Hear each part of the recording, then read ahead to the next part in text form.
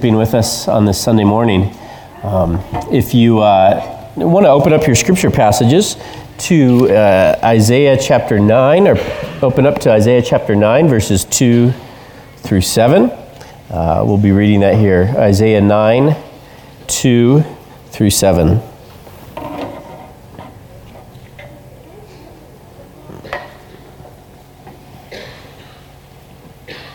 Isaiah 9, starting in verse 2. The people walking in darkness have seen a great light. On those living in the land of deep darkness, a light has dawned. You have enlarged the nation and increased their joy. They rejoice before you as people rejoice at the harvest, as warriors rejoice when dividing the plunder. For as in the days of Midian's defeat, you have shattered the yoke that burdens them, the bar across their shoulders, the rod of their oppressor. Every warrior's boot used in battle and every garment rolled in blood will be destined for burning, will be fuel for the fire. For to us a child is born, to us a son is given, and the government will be on his shoulders, and he will be called Wonderful Counselor, Mighty God, Everlasting Father, Prince of Peace.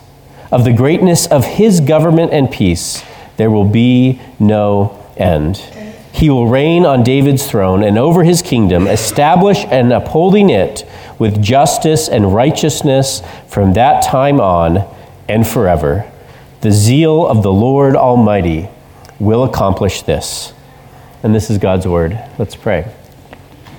Our Father, we ask that you would speak to us this morning. Lord, we pray that the words that I speak would not just be my words, but would be used by your living Spirit and become words of life to nourish our soul and to build us up as new creations in Christ Jesus. We pray, Lord, that something supernatural would happen as we hear your word and that our lives would be actually transformed into looking more like Jesus. Lord, we pray that you would be with us and that you would change us and seal on us that hope we have in Christ. We pray this in his name. Amen. Well, probably many of you have heard the name Henry Wadsworth Longfellow. He was an American poet. He's probably best known for his poem, Paul Revere's Ride. I think we had to memorize part of it, or we read it back in middle school or elementary school. But part of what most people don't know, he was also someone who was acquainted with deep loss. His first wife died just 4 years into their marriage. She had a miscarriage, and she never recovered from it and ended up dying about a month later. He then remarried and had 6 children with his new wife, Frances, but through a freak accident, Frances's Victorian dress, which she was wearing, caught fire from a candle in their home and basically burned her very severely with serious burn injuries. And within a day, she died. And now he was a widower with 6 kids. And then 2 years later, his eldest, Charles, I think he was maybe 22 at the time, left without telling his father, because his father wouldn't let him go, to join the Union Army and fight in the Civil War. And you can imagine why his father wouldn't want him to go after seeing such loss in his life. And on one December morning, December 1st, he was having breakfast with his kids, and a messenger came to his door and delivered him this news, that his oldest son, Charles, had been shot and severely wounded in a battle in the Civil War. And suddenly that Christmas was not going to be one of joy at all.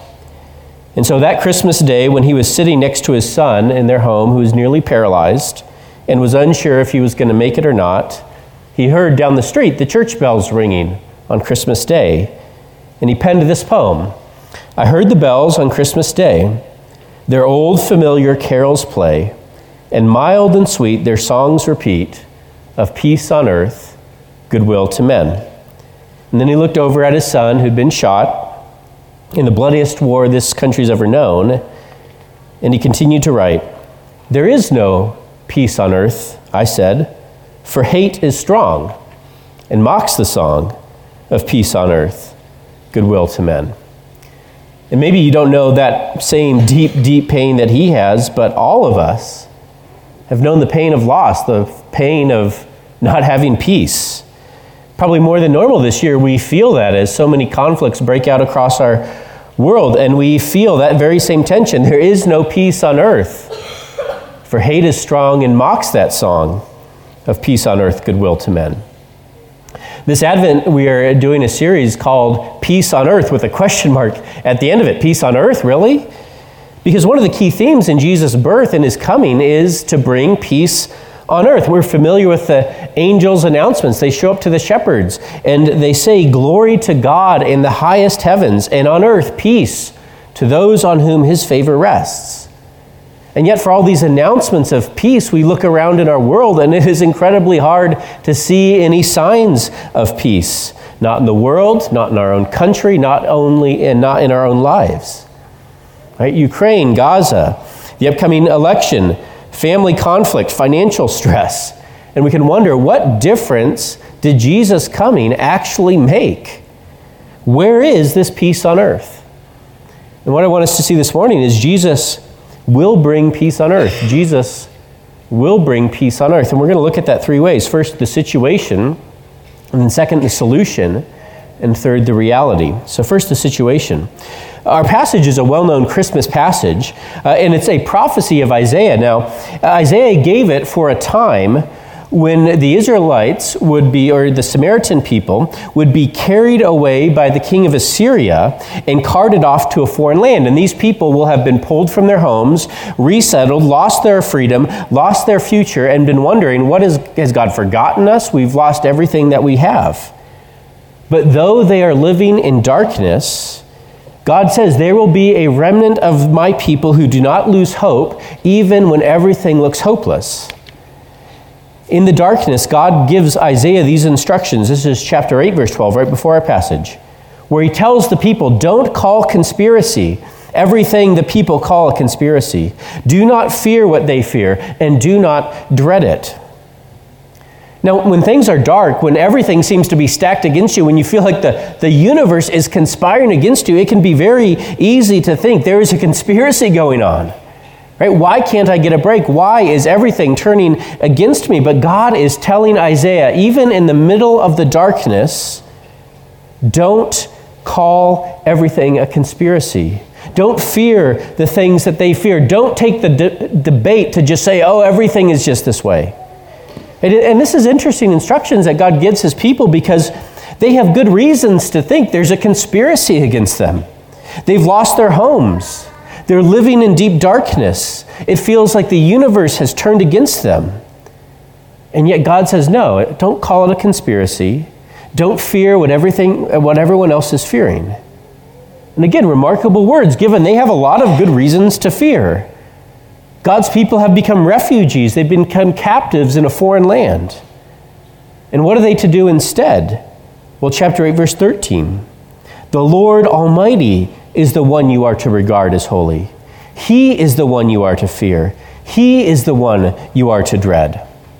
And we don't have time to go into that, but it's a helpful reminder that so often our fears are rooted in seeing other things out in the world as bigger than God, or more powerful than God, or more in control than God is. That when we struggle with fear, or with worry, or even with anger is often just a masked form of things of fear, how we cope with it.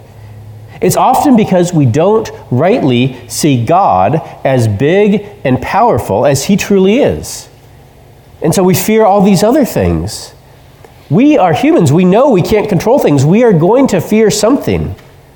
And so it is much better to fear the one who is also good and just and loving. And then chapter 8, verse 17, God gives these instructions for the people living in the darkness. I will wait for the Lord, who is hiding his face from the descendants of Jacob. I will put my trust in him. And he's giving these two key instructions, to wait and to trust. Even though God seems absent, even though he's hiding his face from you, even though you are in the darkness, wait and trust. Do not give up hope. And what a great goal for us as we come into the next year, to learn how to wait and to trust in God more and more. Even when it's dark, even when there's no signs of things changing, to continue to wait and hope in him. And how will you know that that is working? because you'll have less worry in your life. You'll have hope even in the deepest darkness that things won't be this way forever. And then at the end of chapter 8, it describes those who don't wait and trust. And it says they will be overcome with darkness. They will look towards the earth and see only distress and darkness and fearful gloom, and they will be thrust into utter darkness. It's saying there's going to be a time where it seems like darkness has blanketed the earth. People will just be overcome with the gloom. They'll dive into utter darkness. In some ways it might feel like today, but it's no surprise to history. So let's not be surprised ourselves when we feel overwhelmed by the darkness, or when we discover, oh wow, it actually can get worse. See, God doesn't look down at everything that is happening and say, shoot, that's not what I was expecting. I didn't realize things could get that bad. No, this was going to happen. God spoke of it. The darkness does not surprise God. And so that then brings us to the passage we're looking at here today. The people walking in darkness have seen a great light. That remnant of people who are watching and waiting on God, suddenly, it's like the sun finally rises. It's like the clouds finally part and they can see the sun again. And then it says those living in the land of deep darkness. It's even more so. It's not just those who are walking in darkness, because if you're walking in darkness, well, at least you feel like you're going somewhere. You're making progress. There's a hope of getting out of it. But imagine living in a land of deep darkness. There's no hope. This is just where we live. There's no escape. Imagine living in a land where the sun never rises, where it's an eternal winter, but you never get to Christmas. Living in an eternal inversion, where we never get to see the mountains or the sunshine again, and that is your life. You're not walking through the valley of the shadow of death. You're living in it. But for these people, a light has dawned. Hope breaks into the darkness. It's not going to be dark forever. For those who are waiting on the Lord, you won't be waiting forever. You won't live in the land of the shadow of death for eternity. But there is a day when, verse 3, God will enlarge the nation and increase their joy. They will rejoice before you as a people, rejoice at the harvest as warriors rejoice when gathering the plunder. Like, the older you get, the harder it is to get really excited. The older you get, the more cynical you can become, the more just discouraged you can be as you see everything happening. But it says, discouragement won't define the end of your life. There is a day when you will laugh like a kid again. And that day is coming for those who trust in the Lord. Well, how will that day come? This is our second point, the solution. We have a series of images in verse 4. The yoke that is oppressing and controlling God's people, shattered. The bar that is across their shoulders, right? This heavy burden that they're being forced to carry, shattered. The rod that is used to strike the people, shattered. It can never be raised to hit another person. And then even more than that, the warriors' boots are burned. If soldiers don't have shoes, they can't go out to fight. Shoes are actually really important for battle. And all their uniforms burned. The armies of oppression will be stripped of their basic necessities, all burned so they can never fight again. And how will this happen? Verse 7.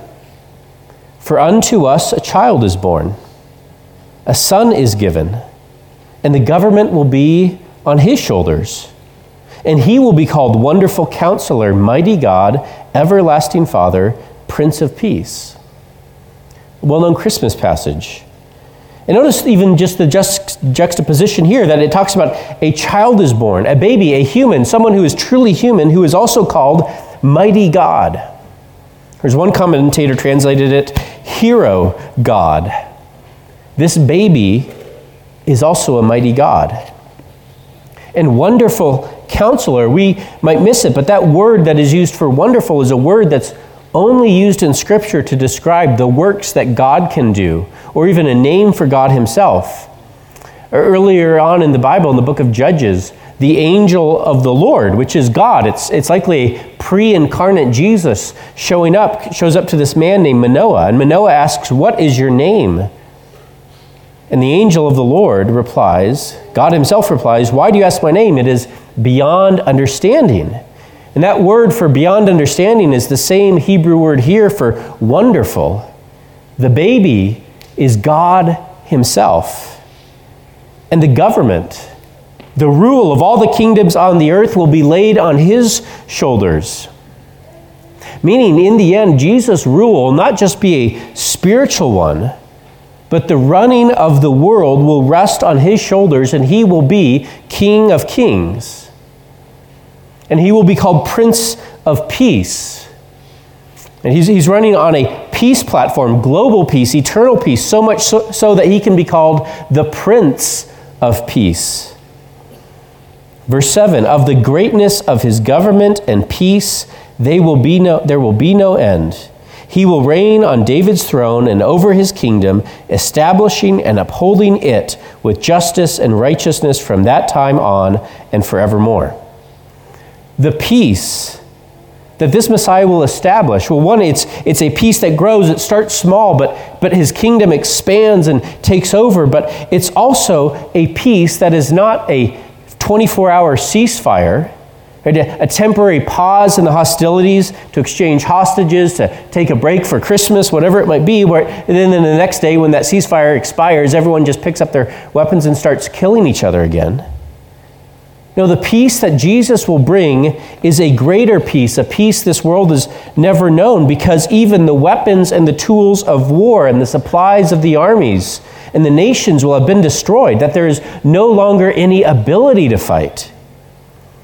And there will be a mighty hero God who will keep the peace. It will be impossible to wage war, to have conflict. And his government will never end. Okay? What a beautiful thing to think about, that no more elections, no more political drama, that there will be a good and just ruler who rules with justice and righteousness, and his dynasty will never be overturned. He will never be up for election. His term will never be over.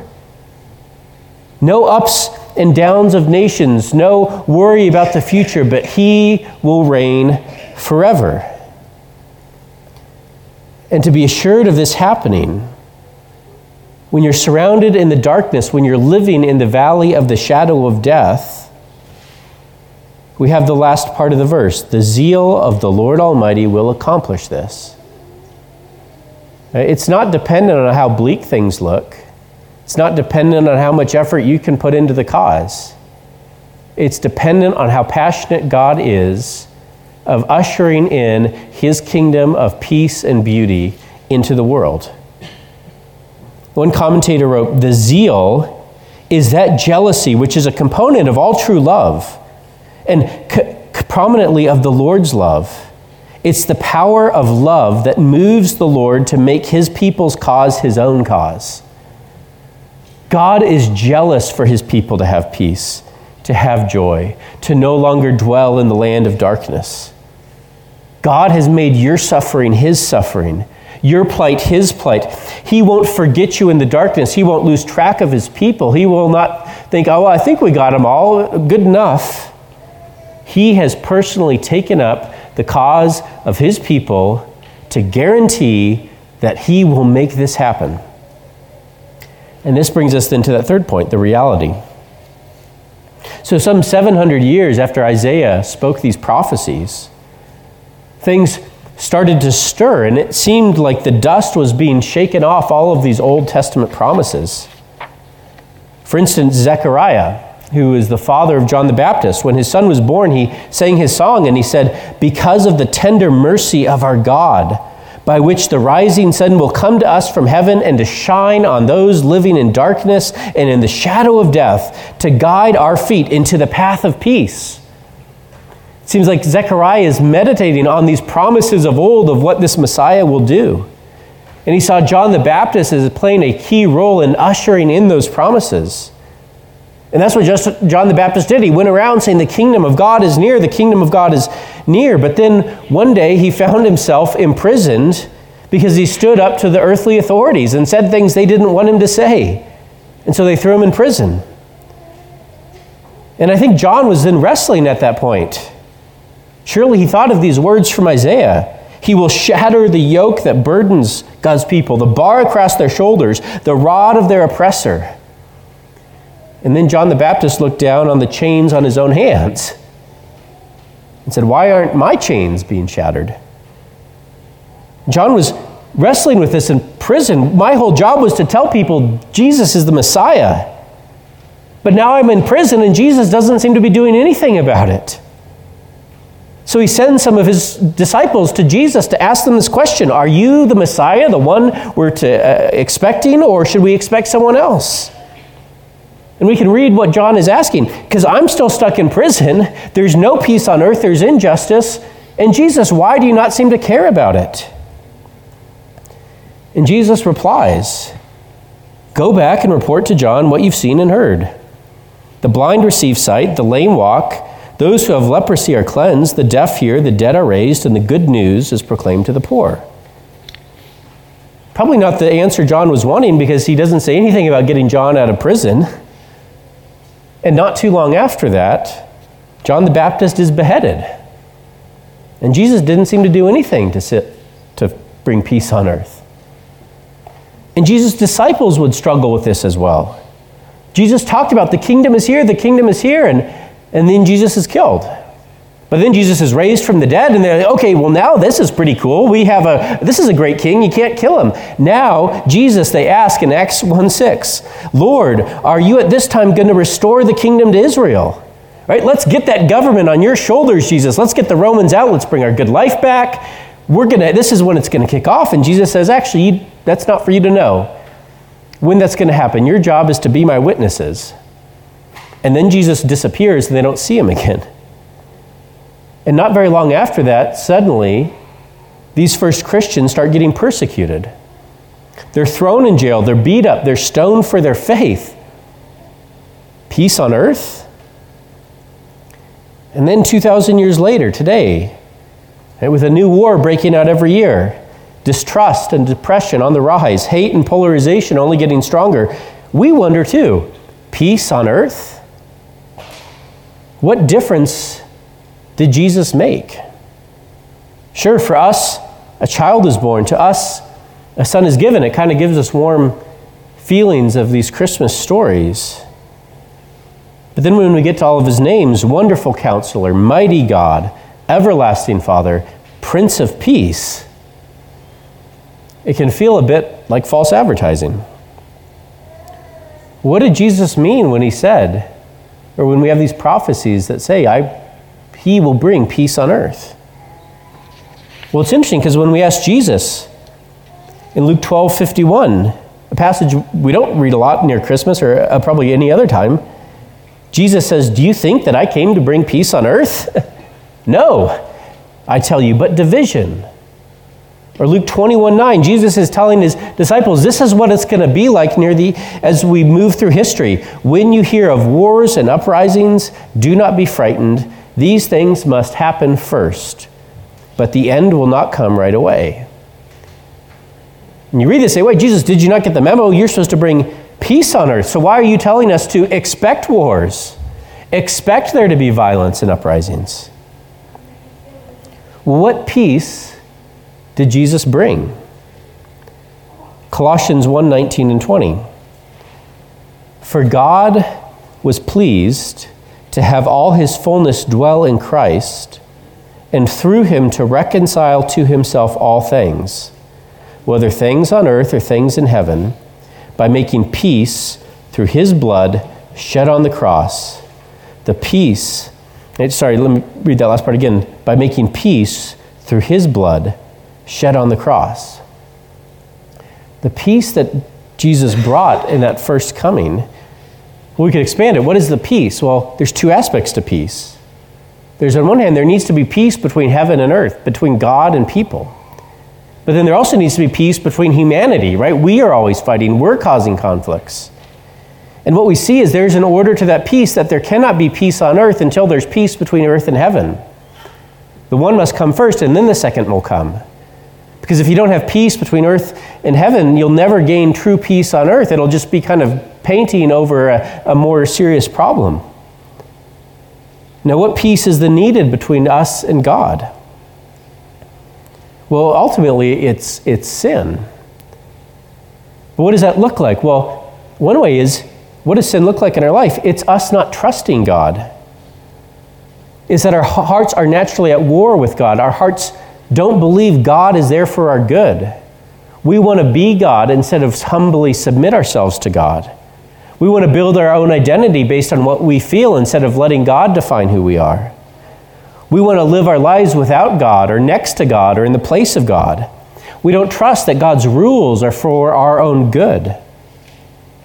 Herman Bavinck writes, the organizing principle of sin is self-glorification, self-divination. And I think any problem that you have in your own life, in our society's life, it can be brought back to that idea that we want to glorify ourselves. We want to divinize, make ourselves like God. And that is the root of every problem. And that's the thing that we can't solve on our own because our hearts are wired that way. Now maybe you think, well, I don't know if that's true of me, but it's more true of us than we realize. Now, by God's grace, when you become a Christian, He starts to rewire your heart, but naturally, we are all this way. It's our ego. It's why we're so wrapped up in ourselves all the time.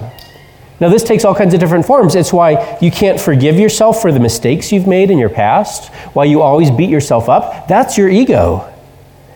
It's why you're always comparing yourself to others. Well, where do I fall out? Am I doing better than them or worse than them? It's why you always keep track of all the different ways that others have messed up. And you've got a report card for all these 6 different people in your life. It's why you've got your own press secretary always running through your head telling you why you're right and the other person is wrong.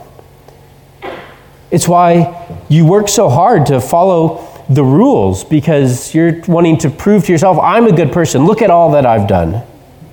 Our ego drives so many of our good deeds. It's why it's so hard for you to admit your own weaknesses. These are all attempts to justify ourselves, to make the case to ourselves and to others and to God, oh, no, I'm worthy, I'm good. God, I can be your peer, I can be like you. But it's not a life of peace. It's a life of waking up every morning and having to prove yourself all over again because what you did yesterday provides no benefit. See, fundamentally, we are trying to live a life apart from God, to live a life next to God and maybe just call on Him if we need a favor. But it's not a life of treating God as God. A life where you humbly submit to Him and accept what He brings when you like it and when you don't like it. Where you are willing to say of God, because you know that He alone is worthy, even if you can't figure out what He's doing, and you can say, the Lord gives and the Lord takes away, but I'll still bless the name of God. Right? And you don't do that because you think you know better than God. Why are you not doing what I think is best? And Jesus came to give you peace from that rat race. To break into your life when you are so wrapped up with justifying yourself and letting you know in the midst of all your busyness and trying to prove yourself that guess what? You're a lot worse than you realize, but you're more loved than you imagine. And Jesus came to take your sin, your ego, your pride, your failures, your rebellion, and to say, all of it is mine. And then to face the judgment of God for everything that you've done, nailing it to the cross. And then He gave you His perfect life. Not just bringing you back to 0, but actually filling you up to 100 with His righteousness so that you are worthy and you are beautiful and the life of Christ is shining out of you, not because of anything you've done, because we screw it up, but because of everything that Christ has done. And that is His gift to you. And you can have peace with God when you live in that place. When you know that you're accepted, even though you know you're screwed up. When you don't have to keep lying to yourself and living in denial about how bad things are. You don't even have to keep trying to put on appearances to make things look a certain way in front of others. But you can be honest, I'm screwed up, and realize God still loves me, and He's given me peace. But we still wait for Jesus to bring in that next part of that peace, to usher in an era of peace on earth in the fullest sense. And that's why Advent can be helpful, because it's a reminder that just as those people back in Isaiah's time were told, when they were living in a time of deep darkness, don't call everything a conspiracy. Don't keep fearing everything that everyone else is fearing, but to wait on the Lord and trust in Him that the Messiah is coming again. And so we wait for the Messiah's second coming. And He will bring a resurrection and will usher in that final peace on earth. Paul writes about it in 1 Corinthians 15. But there's an order to this resurrection. Christ was raised as the first of the harvest. Right? Christ was like that first little sprout of your radishes or whatever you plant in the garden in the spring. And the first sprout comes up and you say, okay, I know the garden's working. I know more plants are coming. Now it's a couple thousand years or who knows how long between that first sprout of Christ and when He returns and brings in the full harvest of the resurrection. But that doesn't mean it's still not a chain reaction. It's just got a long delay fuse on it. And so Paul continues, first Christ will be raised as the first of the harvest, and then all who belong to Christ will be raised when He comes back. After that, the end will come when He will turn the kingdom over to God the Father, having destroyed every ruler and authority and power. For Christ must reign until He humbles all His enemies beneath His feet. And the last enemy to be destroyed is death. This is what Christ will do. He will fight our wars. He will bring peace. He will beat the swords down. And we watch and we wait and we live lives of hope and faithfulness as His witnesses until that day comes. Notice back to verse 2 and 3 of Isaiah in our passage. Isaiah is speaking of these future events, but did you notice he speaks of them in the past tense or the perfect tense? Like this is many years before this stuff happens, and yet he says, these in darkness have seen a great light. A light has dawned. You have increased their joy. You have shattered the yoke. He's speaking of the future in the past. It's being written as if it's already happened. That the hope we have as God's people is sure and certain. So that whatever you face, even if you're sitting by your son who's been shot, and you're not sure if he's going to live or not, and you hear those bells on Christmas Day singing out peace on earth, you realize that is a prophecy of what's going to happen, even though it can feel so far away right now. And you don't lose hope, because you know a light is coming, and He will make all things right, and there will be peace on earth. And until that point, we watch and we wait, and we're God's witnesses that a light is coming. Let's pray. Father, we ask that You would help us to watch and to wait, to not be overcome by the darkness, to not let the darkness so discourage us we give up all hope, to not let the darkness so anger us and give us just a loss that we try to fix it on our own and often make more problems than we end up solving. Lord, help us to be Your steadfast lights in a dark world and to show people the reality that Jesus is coming and the light will rise. We pray all these things in Christ's name. Amen.